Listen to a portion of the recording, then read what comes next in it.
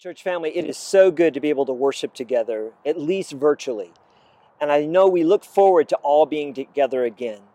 But if we're open to the Holy Spirit working in our life, this season can be a time when God does something beautiful both in us and through us as His church. Because I believe He is using this season to refine us and to give us a new understanding that we all are the church and that we take God's presence and God's message of hope with us everywhere that we go. When that happens, when we're transformed into being the church instead of going to church, amazing things will happen. One of the things that during this time of isolation that we want to make sure that we grow in is prayer and intercession for others. And so today we're outside of an emergency room at a hospital that's been treating hundreds and thousands of patients. And the medical staff, the doctors, the nurses, the technicians, the aides, even those who work in HR and support roles are overwhelmed by the amount of hours that they're having to put in just dealing with the medical crisis resulting from the virus. It's important for us to be praying for and encouraging these professionals all around the world. And so I want to begin our service together. Before we look at an incredible passage in the Word, I want us to begin by praying together for those who are serving in the medical field. So I want you to think about someone you know who's a doctor, a nurse, maybe they're an aide, or they just work in some way in the medical field. And would you be praying for them specifically as we pray together to the Lord? Dear Heavenly Father, thank you that you are our healer. Thank you that you're the one that we can turn to that gives strength and sustenance and life to our bodies. Thank you also, Lord, that you raise up men and women who serve as your hands and feet, as your instruments, Lord, in bringing healing to a body. They're able to treat injuries and disease. And Lord, right now, many of them are feeling overwhelmed by the task in front of them. Would you just sustain them with your grace? Would you lift them up and empower them? And Lord, would you show us as your church how to stand with them, how to encourage them, how to bless them. Lord, I pray that you not only will sustain them, but during this time you will bring many of them to a saving knowledge of Jesus Christ, a relationship with Him, because ultimately you are our strength. And we pray for those who've been impacted by the virus.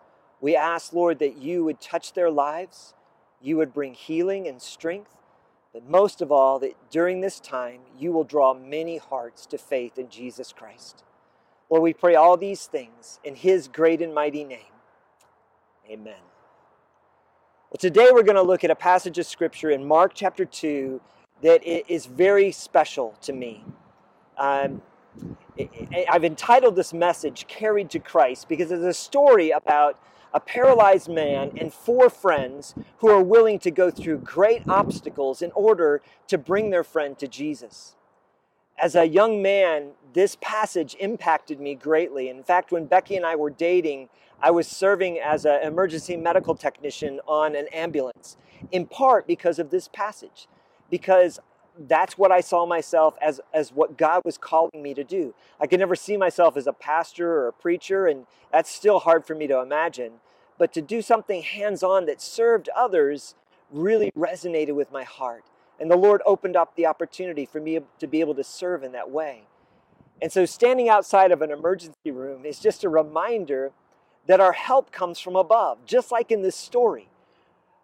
God uses ordinary people with their gifts, their skills, and their abilities to be His instruments in healing. But ultimately, help comes from above. And that's one of the things that I really love about this passage. So let's open up the Scripture right now. And again, what we're going to do is we're going to look at a clip from the Luma Project, which is just set to Scripture. And it has all 4 Gospels. And we're going to look at this passage in Mark chapter 2. And then we're going to examine it together from the Word. A few days later, when Jesus again entered Capernaum, the people heard that he had come home. They gathered in such large numbers that there was no room left, not even outside the door, and he preached the word to them. Some men came, bringing to him a paralyzed man, carried by 4 of them.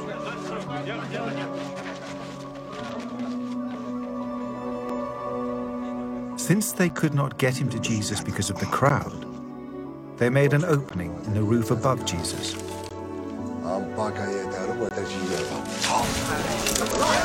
By digging through it, and then lowered the mat the man was lying on.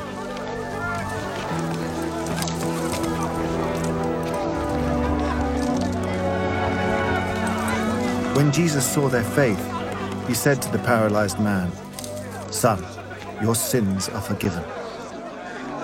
Now some teachers of the law were sitting there, thinking to themselves, "Why does this fellow talk like that? He's blaspheming. Who can forgive sins but God alone?" Immediately, Jesus knew in his spirit that this was what they were thinking in their hearts. And he said to them, "Why are you thinking these things? Which is easier, to say to this paralyzed man, 'Your sins are forgiven,' or to say, 'Get up, take your mat and walk'? But I want you to know that the Son of Man has authority on earth to forgive sins." So he said to the man, "I tell you, get up, take your mat, and go home."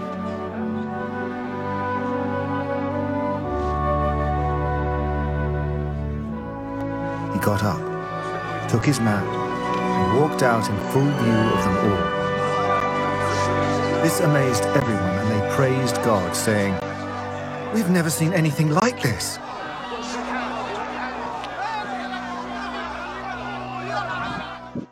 Isn't that an amazing passage? Did you love seeing how these four friends were willing to tear through the roof in order to bring their friend to Jesus? What's portrayed in the film is a very accurate picture historically. The homes in that day oftentimes had stairs that would lead up the outside to the roof area. In fact, 1 Kings talks about how Elijah lived on the roof at the widow of Nain's house. And so it's very much an accurate portrayal of what it would have been like. They were willing to do all kinds of things in order to get their friend to Jesus. And that's an inspiration. It should encourage us and embolden us in our faith. One of the things I love about the face-to-face encounters with Jesus that we're going to be looking at over the next several weeks in the gospel is how they're multidimensional.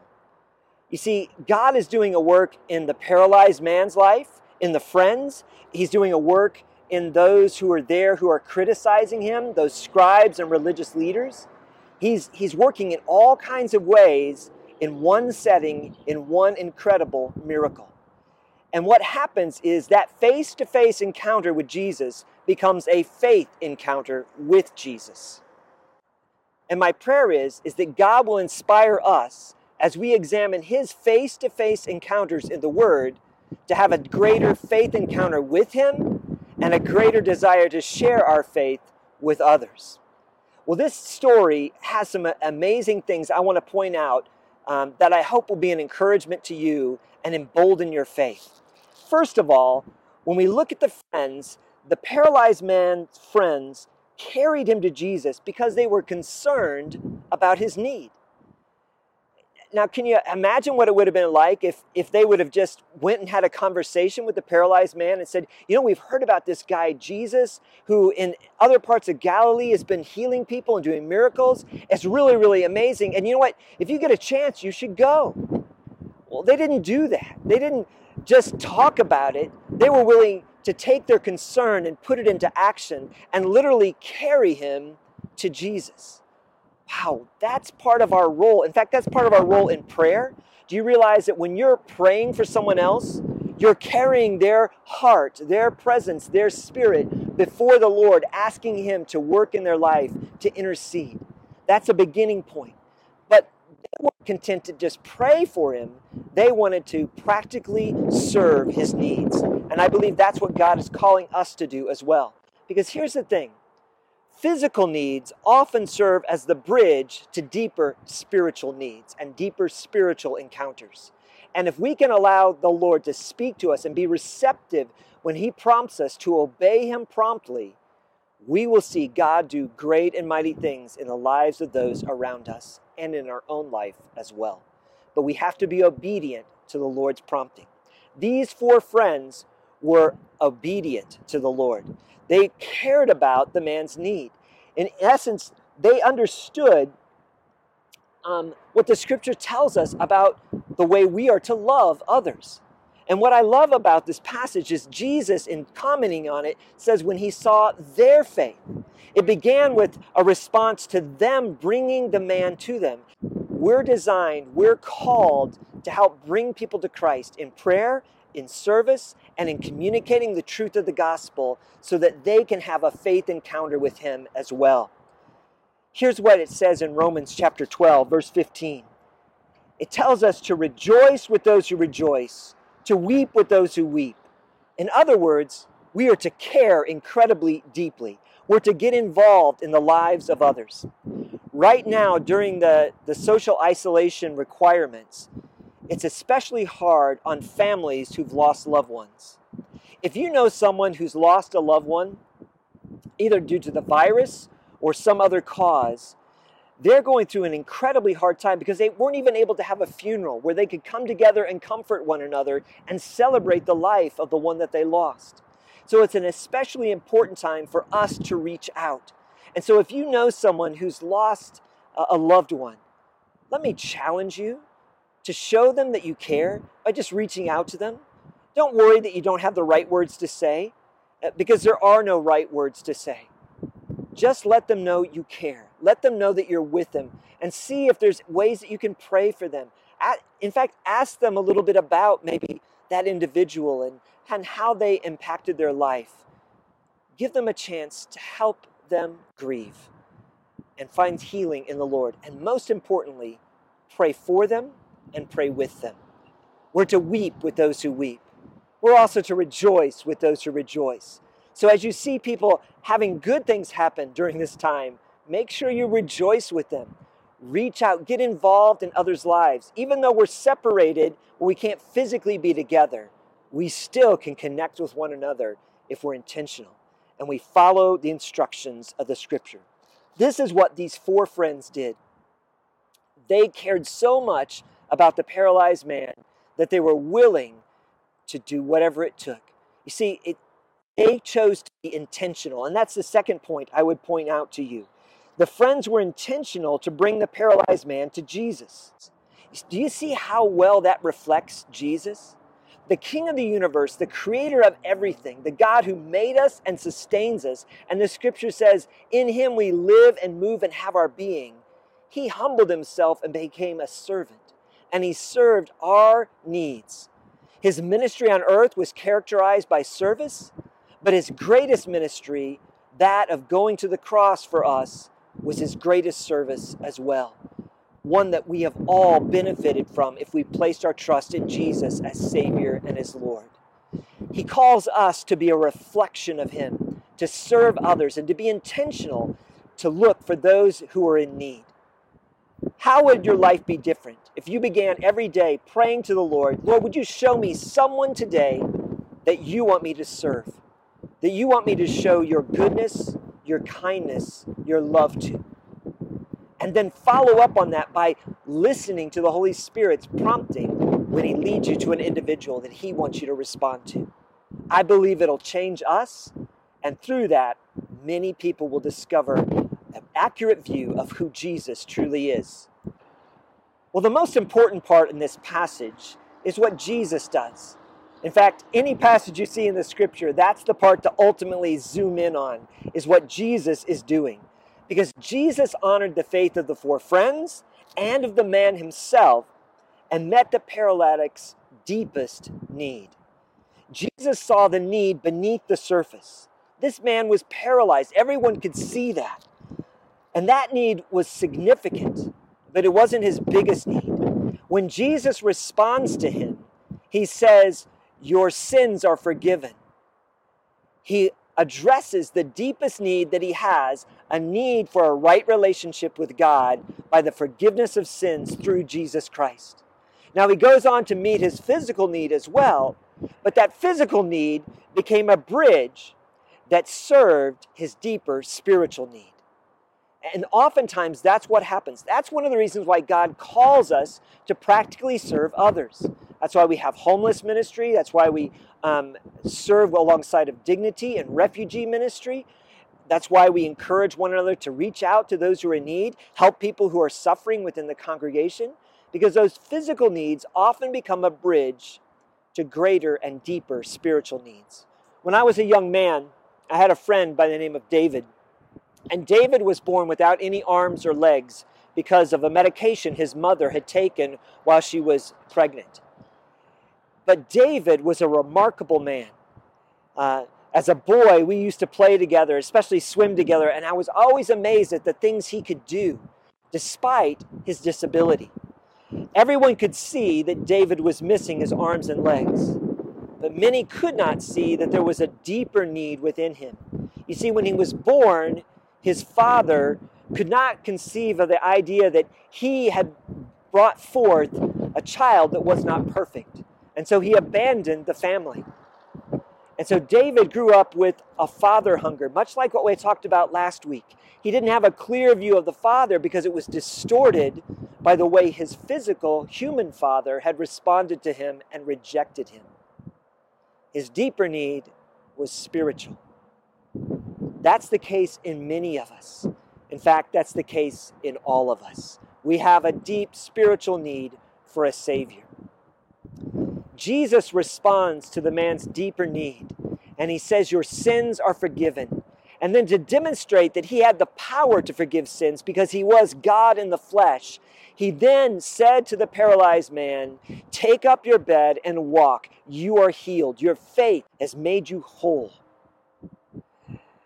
Jesus does that to demonstrate his power and to show everyone gathered in the room, including his critics, who he truly was, a glimpse of his real identity as the God of the universe come in flesh.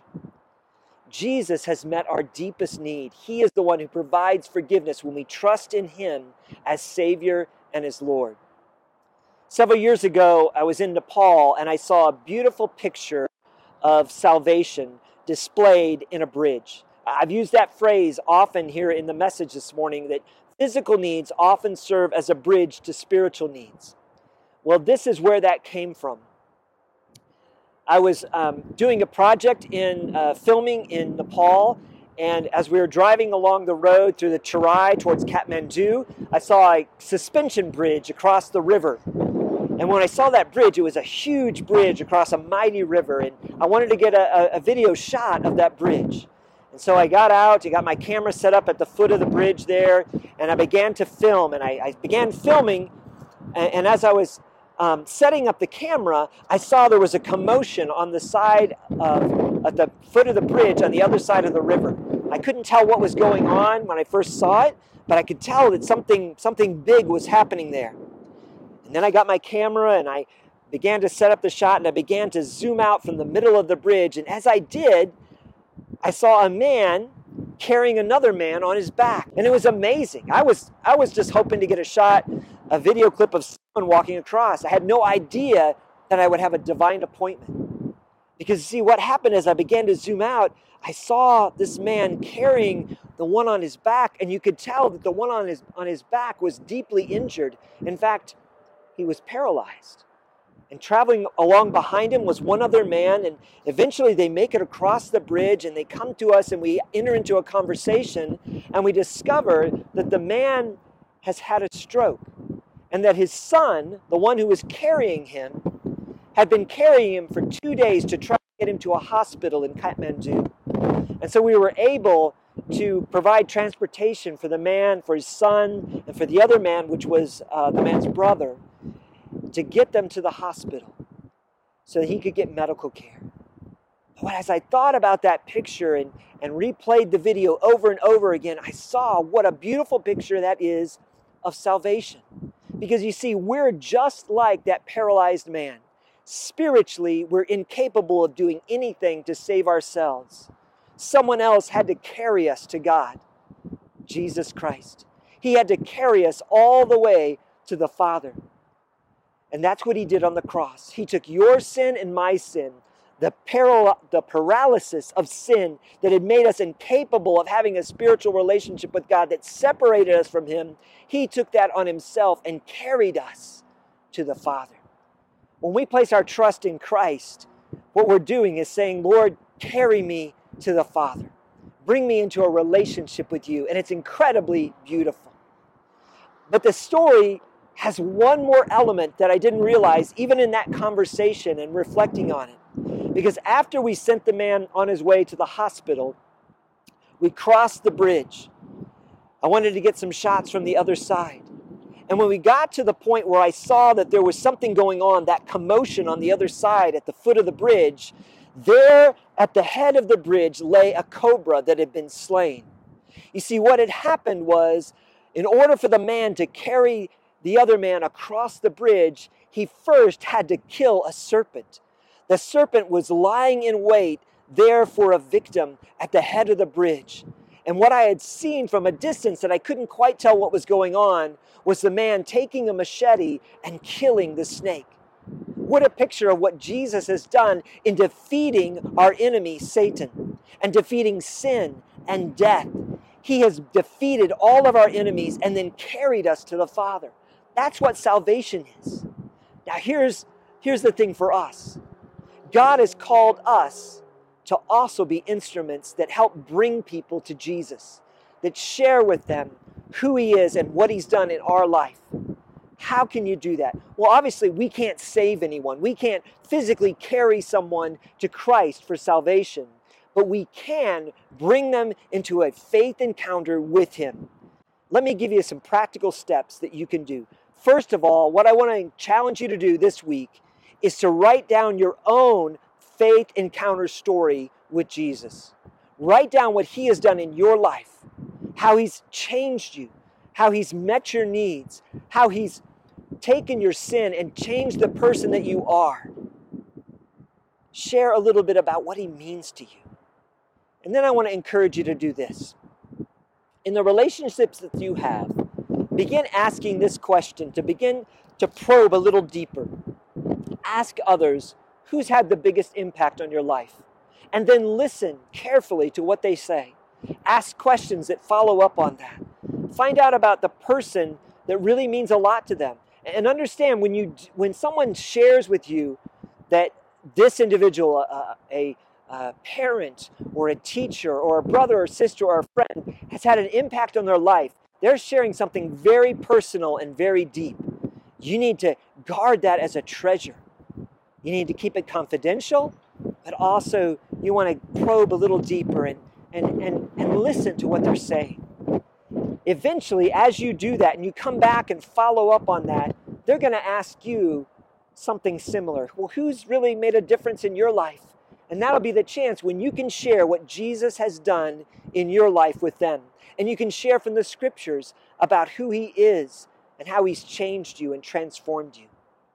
If we begin to do that on a regular basis, God will open up opportunities for us to help people have faith encounters with Jesus.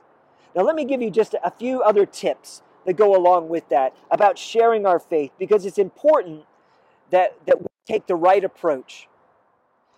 It's important, first of all, that we be relational. They are a person, not a project. Make a commitment to love the person whether or not they ever trust Jesus as Savior and Lord. Respond to them with the same kind of grace that God has responded to you and me with. He is incredible. Listen first. Make sure that people know you're interested in them, not just in what you have to say. Follow up with questions about what they're saying long before you say anything. Fourthly, it's more important to form a relationship with the person than it is to get through a presentation of the gospel in one setting. Don't be pressured into doing that, but also listen for the Holy Spirit to prompt you. And the most important step is to pray firsthand, to pray that God will enable you to listen and enable you to speak what He would have you to say, to know whether it's the right timing and the right words to be able to share. And finally, don't allow fear to keep you from entering into spiritual conversations. God has given us an incredible treasure. He's given us salvation. People right now are looking for hope. They're looking for meaning. They're wrestling with questions. Many of them are suffering in a way during this time of isolation from greater depression, discouragement. Their self-worth has been crushed because many have lost jobs. They're economically suffering. This is a time for us to stand with them and show them the hope that we have in Jesus Christ and be instruments that can help carry them towards Jesus so that they can have a faith encounter with Him. Help comes from above. Just like those 4 men opening up the roof and lowering their friend down through the roof to Jesus, that's what we're called to do day after day with the people around us. Would you pray that God would enable you to do that? To give you the boldness to be able to love like Jesus and then carry them lovingly towards Him by sharing your faith relationship with Christ. If we do that, we'll see God do incredible and beautiful things.